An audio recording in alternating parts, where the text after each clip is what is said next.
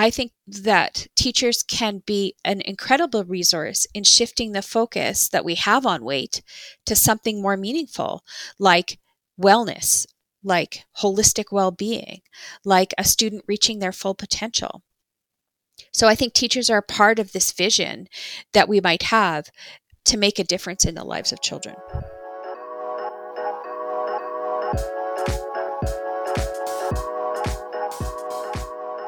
The podcast is in session. I'm your host, Elizabeth Tingle, and welcome to our series, Conversations on School Health, a holistic look at maximizing the health and well-being of students and teachers. This series is a collaboration between the Workland School of Education at the University of Calgary and Ever Active Schools. Each episode, we speak with a different leader in their field about topics that impact student and teacher well-being. Today, I'm joined by Dr. Shelly Russell-Mayhew, a faculty member at the University of Calgary and registered psychologist who runs the Body Image Lab, and she's here to talk about weight-neutral health promotion in the school setting. I'm here today with Dr. Shelly Russell-Mayhew. I was lucky enough to be a member of her Body Image Research Lab. She's an expert on eating disorder prevention and weight bias in the school setting, and I'm sure we'll learn a lot from her today. But first, I always like to ask my guests how they take care of their own well-being, because one of the reasons why we are doing this content by podcast is the hope that you can take some time to get outside or maybe catch up on some chores or whatever you need to do. Maybe you're commuting to work or school today, and this is how you are learning this content. But I'm curious to know, Shelly, what habits you have found to be useful to take care of the many dimensions of your well-being. Yeah, I think what's the most successful strategy for me is to block time off in my schedule for myself. So that's the first thing that goes into my weekly calendar is the hour or so of time in the day that I'm going to do something, whether that's go for a walk or that might be coloring, or I have an obsession with painting furniture. I really love to do that.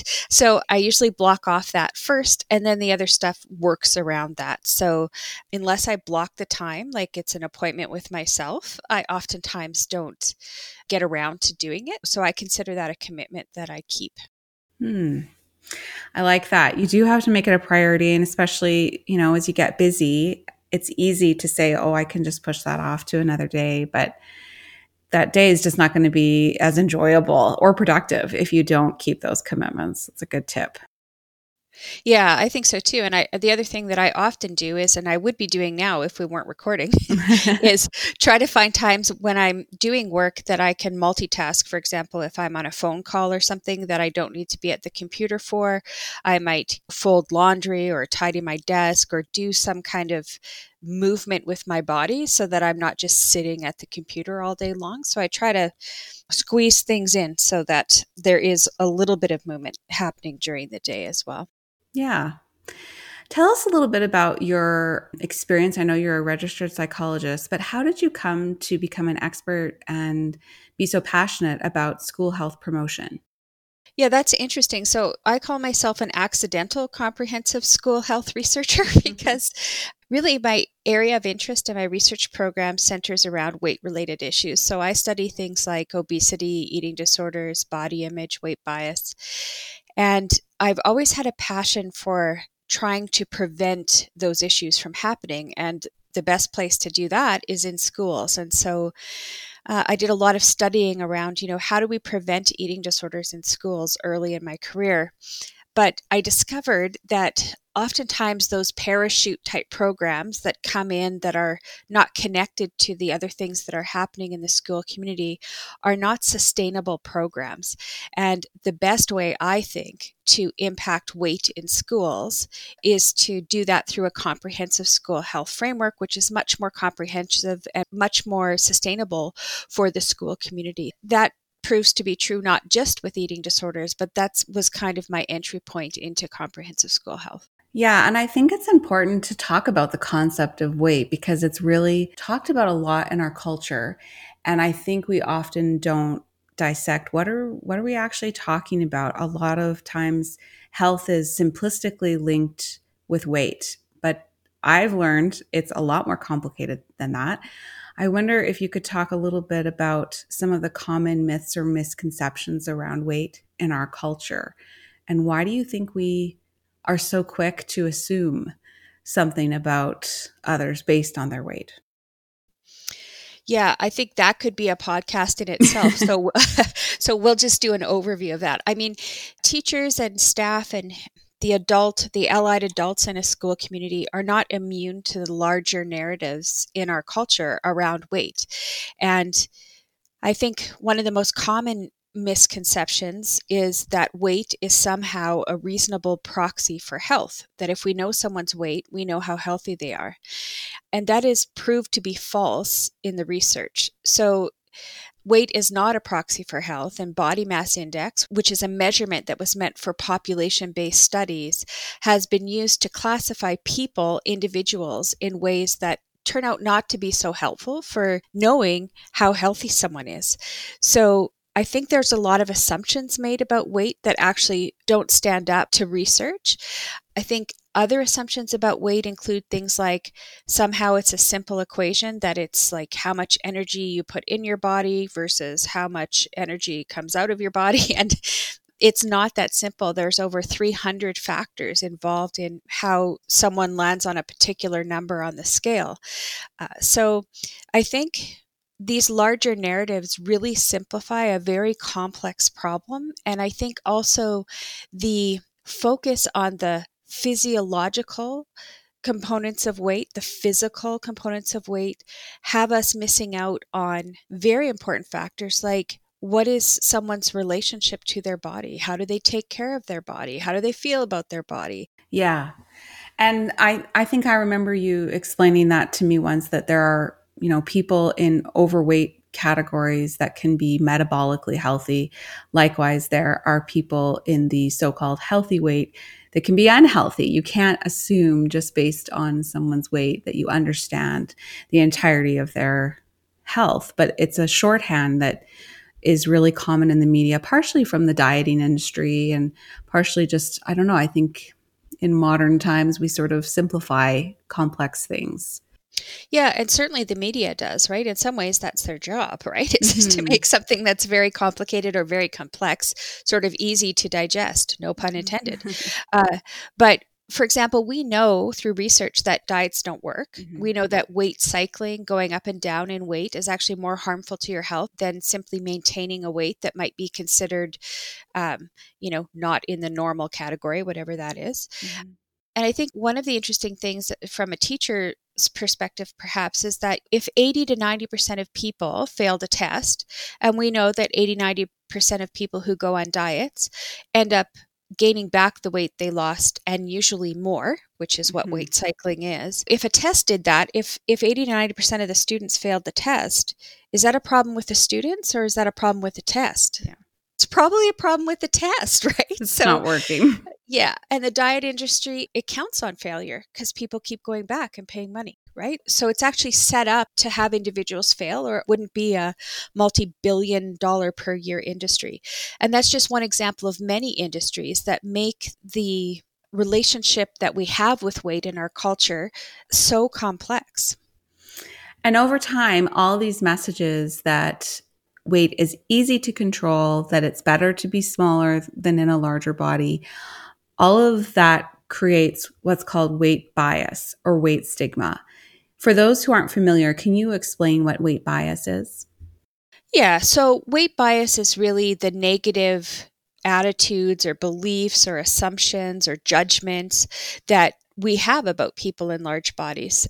Now, there's explicit weight bias, so there's overtly negative attitudes. There's also implicit weight bias, which is conceptualized as sort of unconscious kinds of attitudes. And we know that in our culture, where people in large bodies are seen in a certain way, pretty much everyone has implicit weight bias. So you probably have weight bias and you don't even know it.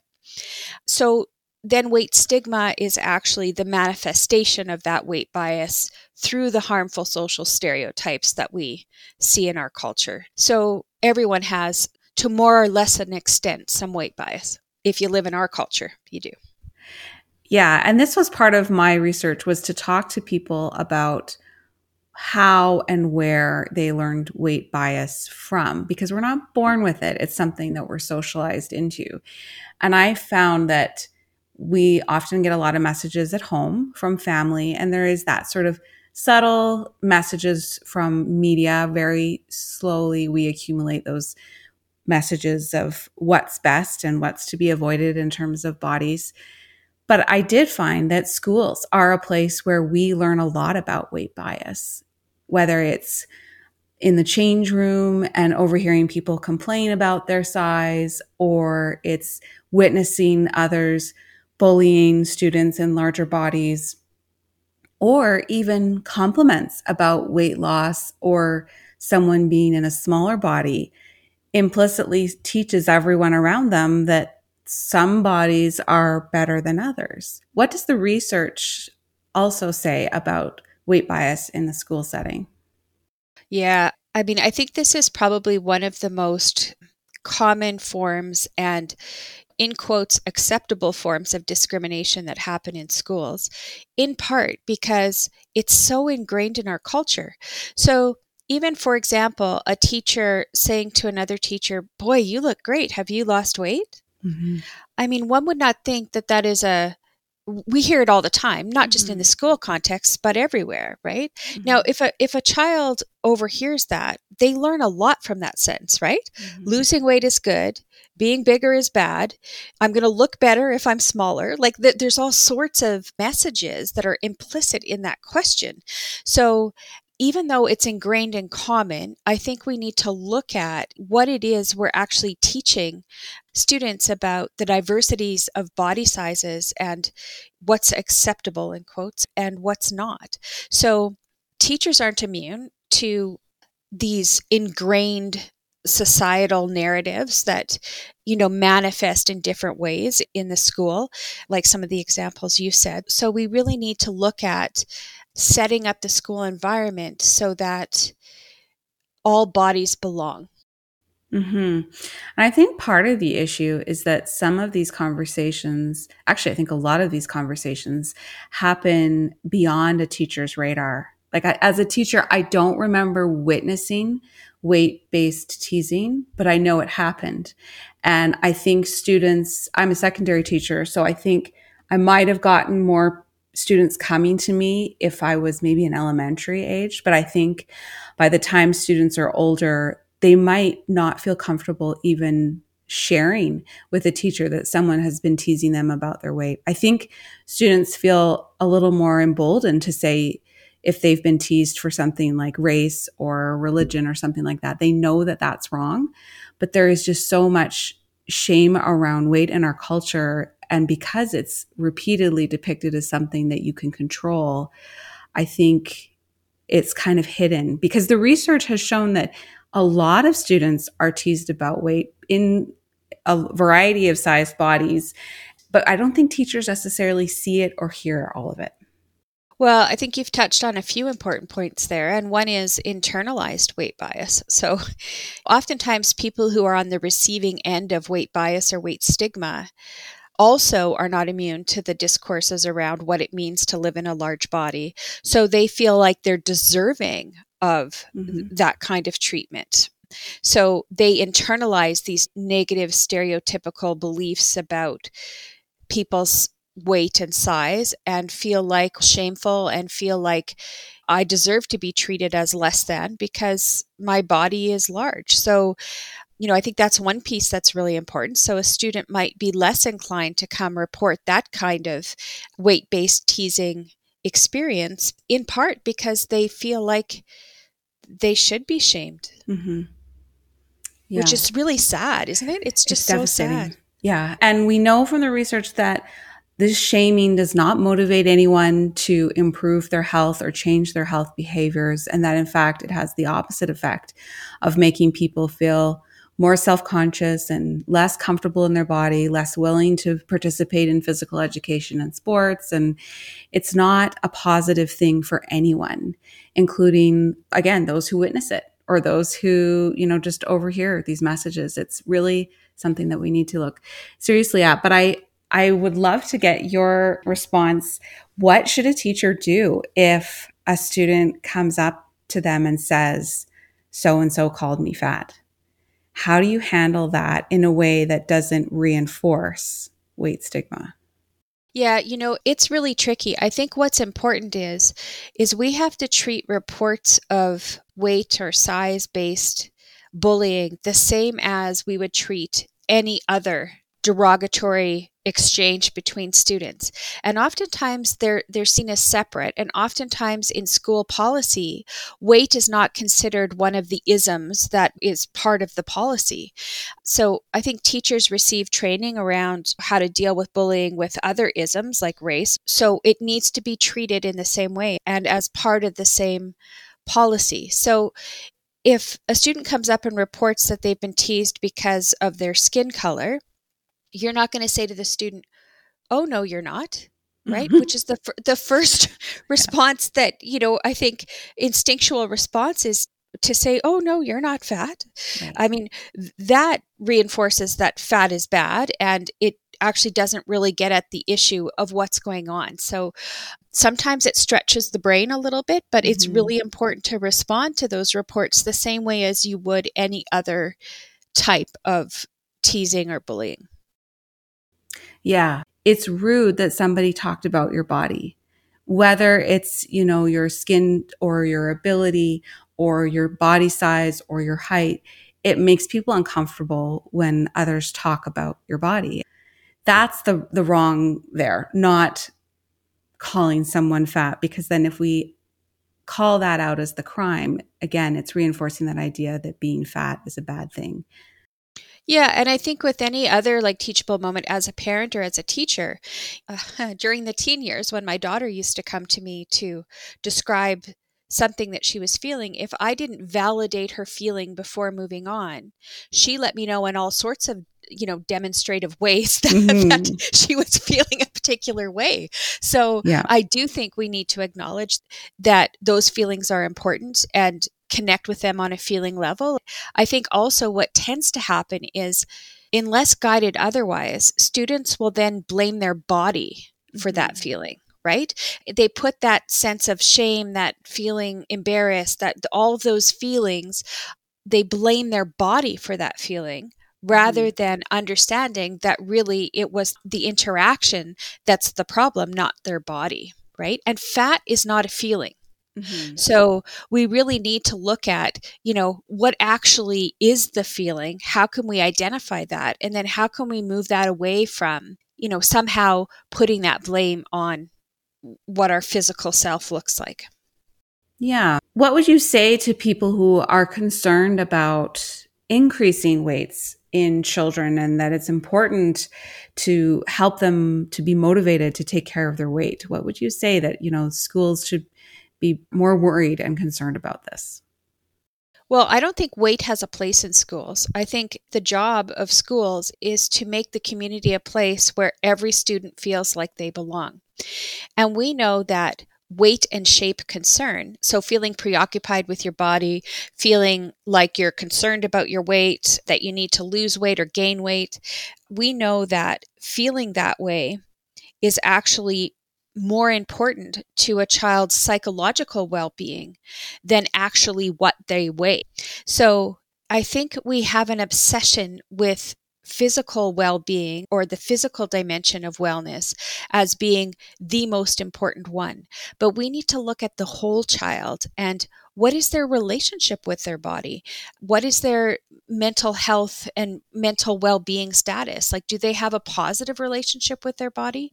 We also know that if a child doesn't feel like their body is worth taking care of, they're less likely to take care of it. Just like, as an adult, when we activate a goal and have negative affect, we're less likely to reach that goal. So I think the better worry, if worry is the thing we want to be doing about weight, is to worry about what we're teaching children about how they develop a relationship with their body. And that includes all the dimensions of well-being. That's why I like comprehensive school health so much, is that it really broadens the discussion about what types of health and well-being are important to consider at school. And your comments just now reminded me of a woman that I spoke to in my research who had her BMI calculated as part of a phys ed class, which I'm sure the teacher intended to do as part of a health promoting kind of activity. She had, I'm sure, good intentions, but this person had already felt very self-conscious about her weight and was spending a lot of her free time exercising and not eating enough. And she already knew that she had a BMI that a teacher would probably not approve of or put in the normal range. And the experience was extremely traumatic for her. It was not at all health promoting, even though the teacher tried to create privacy and everyone came into the office to talk about their BMI with the teacher. Of course, all of the students afterwards were talking about their BMIs, and the boys wanted to have higher BMIs and the girls wanted to have lower BMIs. And there was this comparing, and she just felt so terrible. It no longer was a private concern. It had become a public concern, and there was no way out of it. And I'm sure the teacher did not think about how will this affect my students' social and emotional and psychological well-being to do this little activity. Yeah, and that's a great example of how weight and BMI does not belong in a school at all, because we know that physical activity and healthy eating can benefit everyone across health status. So making someone feel bad is not going to motivate those kinds of healthy behaviors. And I also think that there's probably other unintended consequences, even for children and youth that would not be classified, at a higher BMI, whatever that means. So I think it's important to recognize that measuring and weighing in schools potentially does harm, and harm that we might not even recognize yet. And for pretty certain does not do anything to advance health behaviors. Mm-hmm. So a lot of your earlier research focused on eating disorder prevention, and now more of your research is about weight bias. What do you think is the connection between weight bias and eating disorders? That's a pretty hard question. I don't think we actually know in the research about that. I can give you some of my ideas around that. So I think weight bias could potentially be a construct that actually helps bridge the eating disorder field and the obesity field.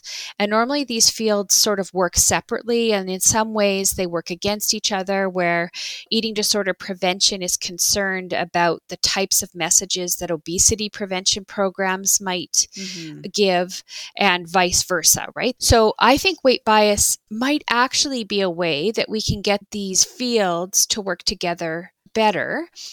I also think that weight bias is actually a manifestation of social inequity. And so I don't think that we consider enough in our approaches to weight the social determinants of health.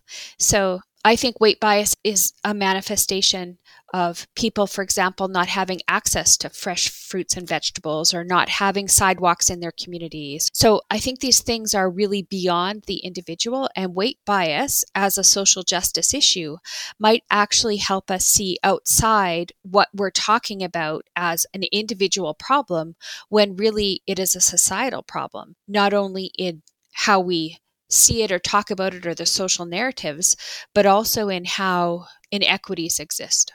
Yeah, and I think the most compelling evidence to support that is that we do see a higher proportion of people with higher weights in lower socioeconomic classes. So there is something about the continual stress of poverty and those social determinants of health that are impacting body size. And so when we talk about weight as just something that you can individually control, just mind over matter, and you can take care of it, we are forgetting all of those factors that people don't have control over, but do have an impact on all aspects of our well-being. Absolutely. And another example, so use poverty as an example. Another example is gender. So we know that women in large bodies are disproportionately disadvantaged Mm-hmm. in education, in workplace, in promotions, in entry to graduate school, relative to their male counterparts that live in large bodies. So there are gender issues, there are equity issues, there are class issues. There's a whole bunch of social determinants of health Mm-hmm. that influence weight. And those need to be considered as part of the story, as part of the context. What do you wish teachers understood about eating disorders? Are there things that we can do to prevent the growing number of people who are affected by them?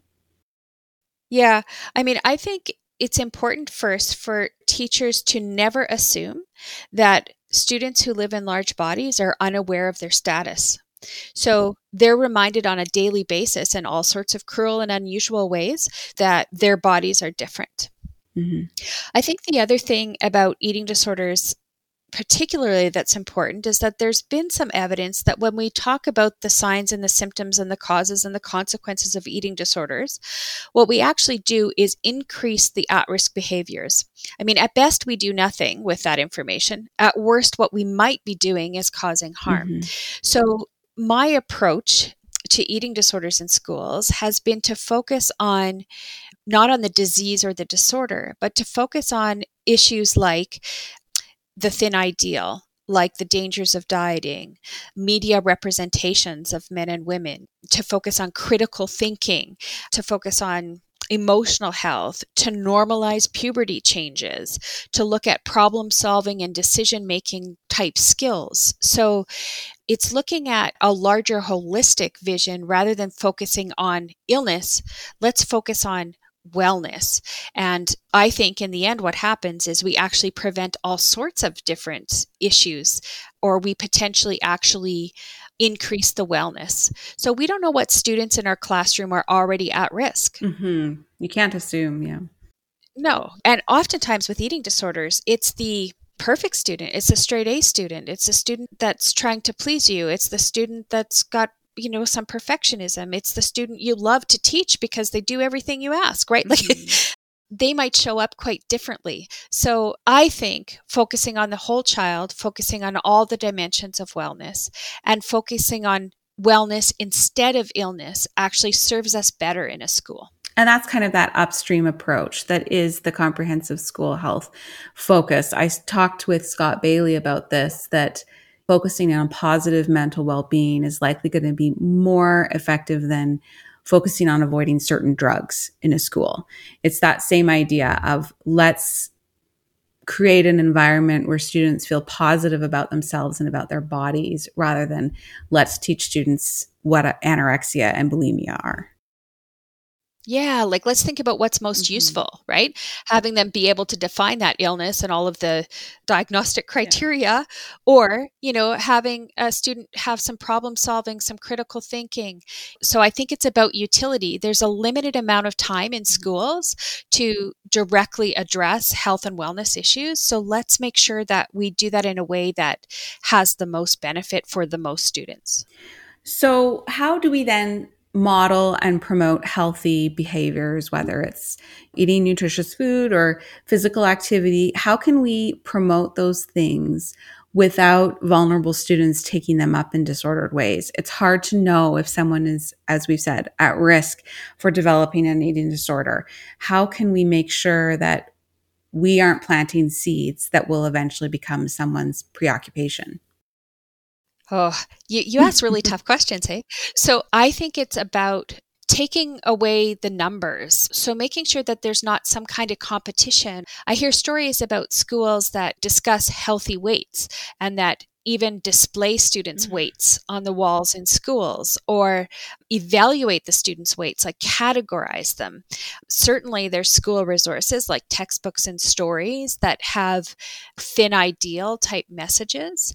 So I think there are ways to address in a health promoting way healthy eating, physical activity, positive mental well being in ways that advantage all students, regardless of where they start.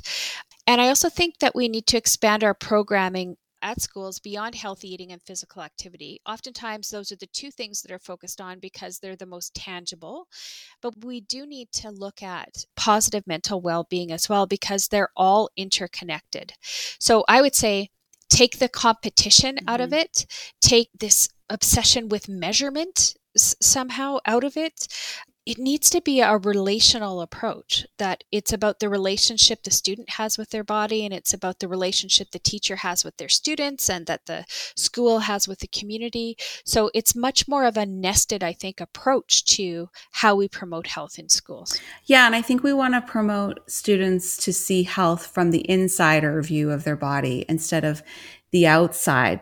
And I think you can do that in subtle ways. Like, I really enjoy how I feel after I've gone for a walk, or eating these foods make me feel energetic and ready to concentrate on what we have to do this afternoon.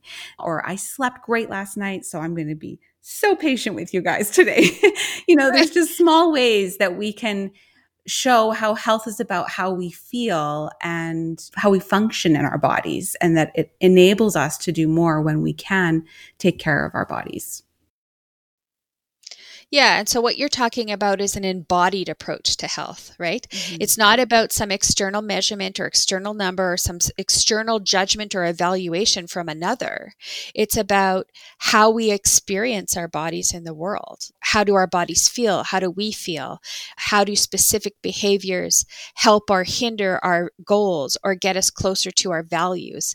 This is not a way that's commonly looked at. An embodied way of understanding well-being is often not discussed because when media takes these things up, it's all about external evaluations. And the images we see, for example, in stories about obesity is a large person and their head is cut off, right? It's a disembodied way of looking at the world. And if we can, in schools, take up health and well-being in ways that help the children live and be in their bodies, then we've set them up for a relationship in their lives with their bodies that will serve them in all sorts of ways. Yeah. And I think the messages that we share as teachers through our media that we choose is really important. I'm a language arts teacher by training, and I think the books that you have your students read can subtly reinforce certain ideas. I've been more careful about certain books now that I know more about weight bias. I think, for instance, Charlie and the Chocolate Factory by Roald Dahl. It's a great book, but it does really sort of blame large bodies on gluttony, and it's really sort of villainized. And there's been a few books that my kids have read. There's one called Every Day by David Leviathan. It's an interesting idea where someone wakes up in a different body every day, and they have a lot of empathy for every single different body that they inhabit, except for the person in a large body. It's so cruel the way that chapter, it's like maybe 2/3 into the book. And I just wanted to throw it across the room because it's recommended as a text to teach students empathy. And that's the one body that person cannot have empathy for. And I think there's lots of different books like that from the elementary age up to high school that subtly reinforce weight bias. So that's one area where teachers can have an influence. And if it does come up in something that you're reading, you can dissect it, just like you would if you were teaching Othello, you would talk about racism. This is something that we need to talk about with our students. Yeah, for sure. So it sounds like that resource isn't so subtle, but I think choosing the resources wisely, teachers can do that. So they can find ways to promote body diversity. So there's a number of wonderful resources, I think, that take up body diversity in really compelling ways. So there's like Full Mouse, Empty Mouse. There's a book called Shapesville. And I agree, sometimes we don't have as much flexibility, like there's Alberta Education approved resources. But if those factors do come up, then it's important to look at that and to critique that with your students, to teach them.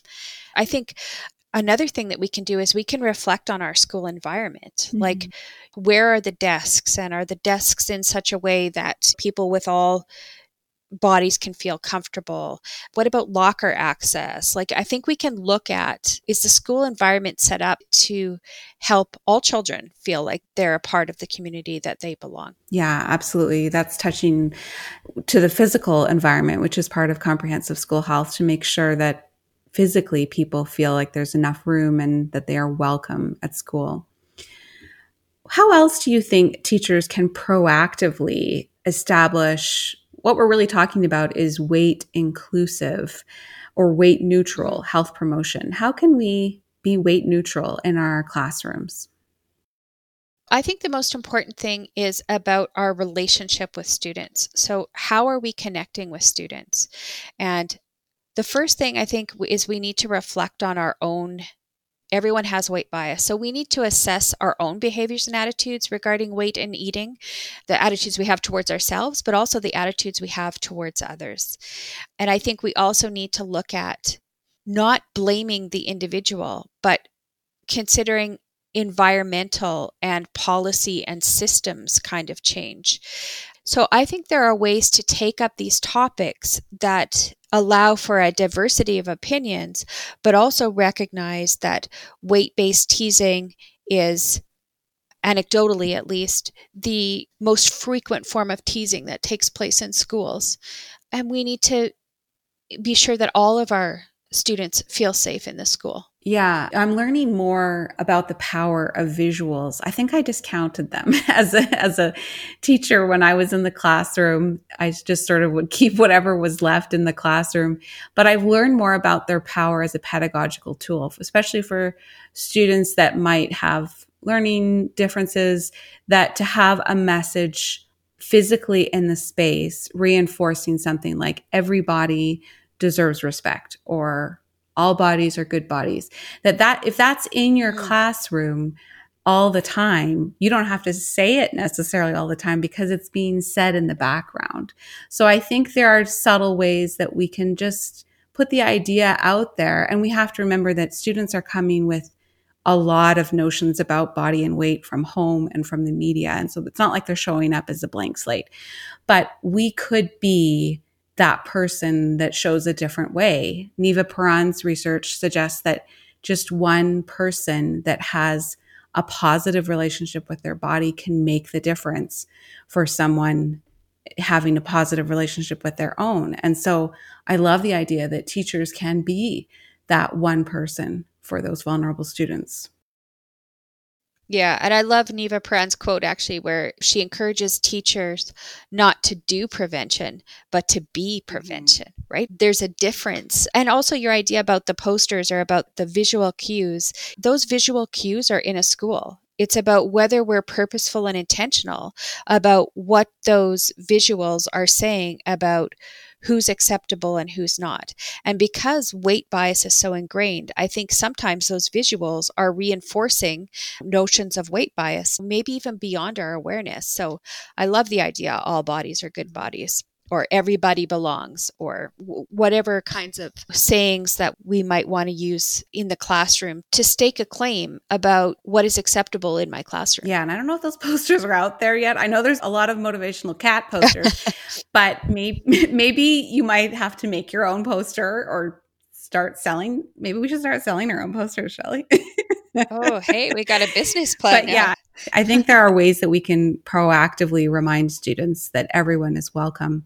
But what about teachers who feel like they have their own story or trauma around weight? Of course, we are in this culture too.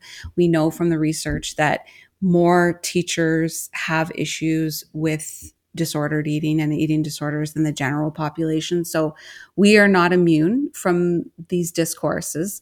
How can we make sure that we're not passing down our own problems with weight that we have inherited? Yeah, I mean, this is the golden question for parents as well, isn't it? Like, Mm-hmm. how do we not generationally pass along these toxic messages and feelings that we have towards our bodies? So I would say a teacher doesn't necessarily have to have it all figured out in order to be a person that can positively influence a child's relationship with their bodies. I think, of course, there's developmentally appropriate ways of going about this, but I think it ultimately comes down to values. So, like, what is it really all about? What are we trying to do as teachers?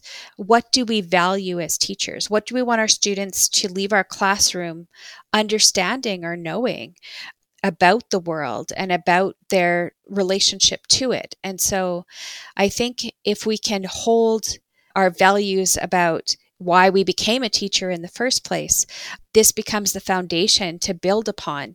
I think there's an incredible amount of pressure for teachers to do all sorts of things. And somehow there's this notion that teachers have to be these perfect superhero type human beings. But it's maybe in our own struggle that we can have empathy or understanding for what it is our students are going to or are facing. So I think it's self-awareness. I think it's self-reflection. And I think it's about being really purposeful and intentional with what it is we're doing and saying with our students in relationship to food, to eating, to our bodies, to physical activity. I think we need to be intentional. Yeah. And careful to not talk about students' bodies. And I've done this where I've said there was a window open in the classroom, just a crack. And we couldn't open it any further. And we made some joke that it wasn't dangerous, even though there wasn't a screen, because nobody could fit through that. And I mentioned that, one student probably could because he was really tall and thin. And I felt bad as soon as I said it. I knew that it was drawing attention to his body, but we make these mistakes. And I talked to him afterwards and I said, I'm sorry, I didn't mean to make you self-conscious. And he's like, oh, I don't care. It doesn't matter. But I think we have to be careful because students, especially teenagers, as their bodies are changing, they're so self-conscious about all those changes. And we don't need to draw attention to how tall someone is or anything like that, because it's just not our place. Our place as teachers is to help them to see all the great talents and skills and abilities that they have and that are growing. And we can foster so much growth in students that has nothing to do with their physical appearance. And that's really a safe place for students to be, where an adult sees them for, I'm a good writer, or I'm a really good singer, or I'm a good artist. That can be so healing for someone who has a troubled relationship with their body, to see the parts of themselves that have nothing to do with their physical appearance, but that are good and that people value. Absolutely. And when I think about the teachers, like my favorite teachers and the teachers that had the most influence on my life, it wasn't because they were the best looking teacher. It was because they brought out in me something that I didn't know I had, right? They saw the potential in me. They focused on areas of strength. We had a shared interest in something. There are teachers from K to 12 that enormously influenced my path to getting a PhD. And it's only looking back now that I recognize and realize that these were teachers that were very relational, that focused on strengths, that saw my potential and fostered that potential in me. It had nothing to do with what I was eating or how I looked. Teachers are our most important resource for increasing students' sense of well-being. I can't think of anyone else. Outside of the home, children and youth spend the most time in schools. So teachers are a fundamental resource to how our children embody the world. Not pressure, an invitation. Yeah, and we don't have to do that perfectly. Right. I remember a teacher in school, similar to your story, coming to me after about an interaction that took place that they thought about and then apologized for, right? Or my daughter recently actually had a phys ed teacher phone her to apologize for an interaction that they had during gym class. Well, what a wonderful teachable moment for my daughter to realize that, teachers are human and they make mistakes, and that when you recognize them, you apologize. I couldn't think of a better teachable moment than that. She'll probably remember that more than the comment in the gym class. I think absolutely. Yeah, for sure. So let's end on this question. What do you think a teacher could do right away if they realize, you know what, I think I could be doing more to lessen weight bias in my school community, what could they start doing tomorrow? What would you want teachers to come away from this conversation with? Well, I think something that teachers could do today is to really take a look at their own relationship with their body, what kind of implicit and explicit messages they have and they hold about weight, and to consider the utility of those, to consider how that might affect their interaction with their students. So I think weight is distracting in schools. It's not an appropriate target for behavior modification. And regardless of the size or shape or weight of the student, individuals across the weight spectrum can benefit from things like less screen time, more time outdoors, healthy eating, an increased sense of self or an increased sense of embodiment of how their bodies are in the world. So I think it starts with teachers doing their own work around things they might have already known about themselves, but things that they hadn't considered before. So I think that teachers can be an incredible resource in shifting the focus that we have on weight to something more meaningful, like wellness, like holistic well-being, like a student reaching their full potential. So I think teachers are part of this vision that we might have to make a difference in the lives of children. Thank you. And do you have any recommended resources for people who might want to know more about weight inclusive health? This might be a new a new way to approach well-being. And do you have any recommendations? Yeah, I mean, there's all sorts of resources that are available that I think address weight in ways that people might not have considered before. So there's, for example, the Rudd Center talks about weight bias in schools in ways that we may not have considered before. There's Health at Every Size movement. There's academic articles that I think take up this notion of what is weight centric versus weight neutral and what that means for education. There's a number of websites and resources that I think have sort of been vetted to so that weight is taken up in ways, or not taken up in ways, I guess, that we know won't do harm. Because often health promoting messages might have those weight centric ideas built in. So it's something that I think teachers need to vet resources for, because it's really common for health promotion to include something about weight. And so hopefully this will empower teachers to know that that's actually not health promoting and to take those parts out of the lesson. Yeah, for sure. And I think that there are some resources where you wouldn't really have to change much to make it weight neutral.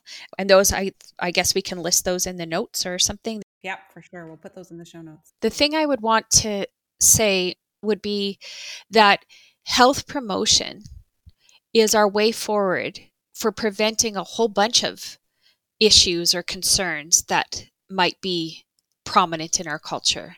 So the focus on weight is an illness-based approach to things.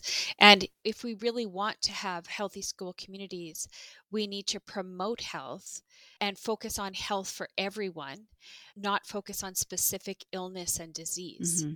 So I think health promotion is our way forward in schools. Well said. Thank you so much, Dr. Shelly Russell-Mayhew, for taking the time to share your experience and research on this important topic. It was my pleasure.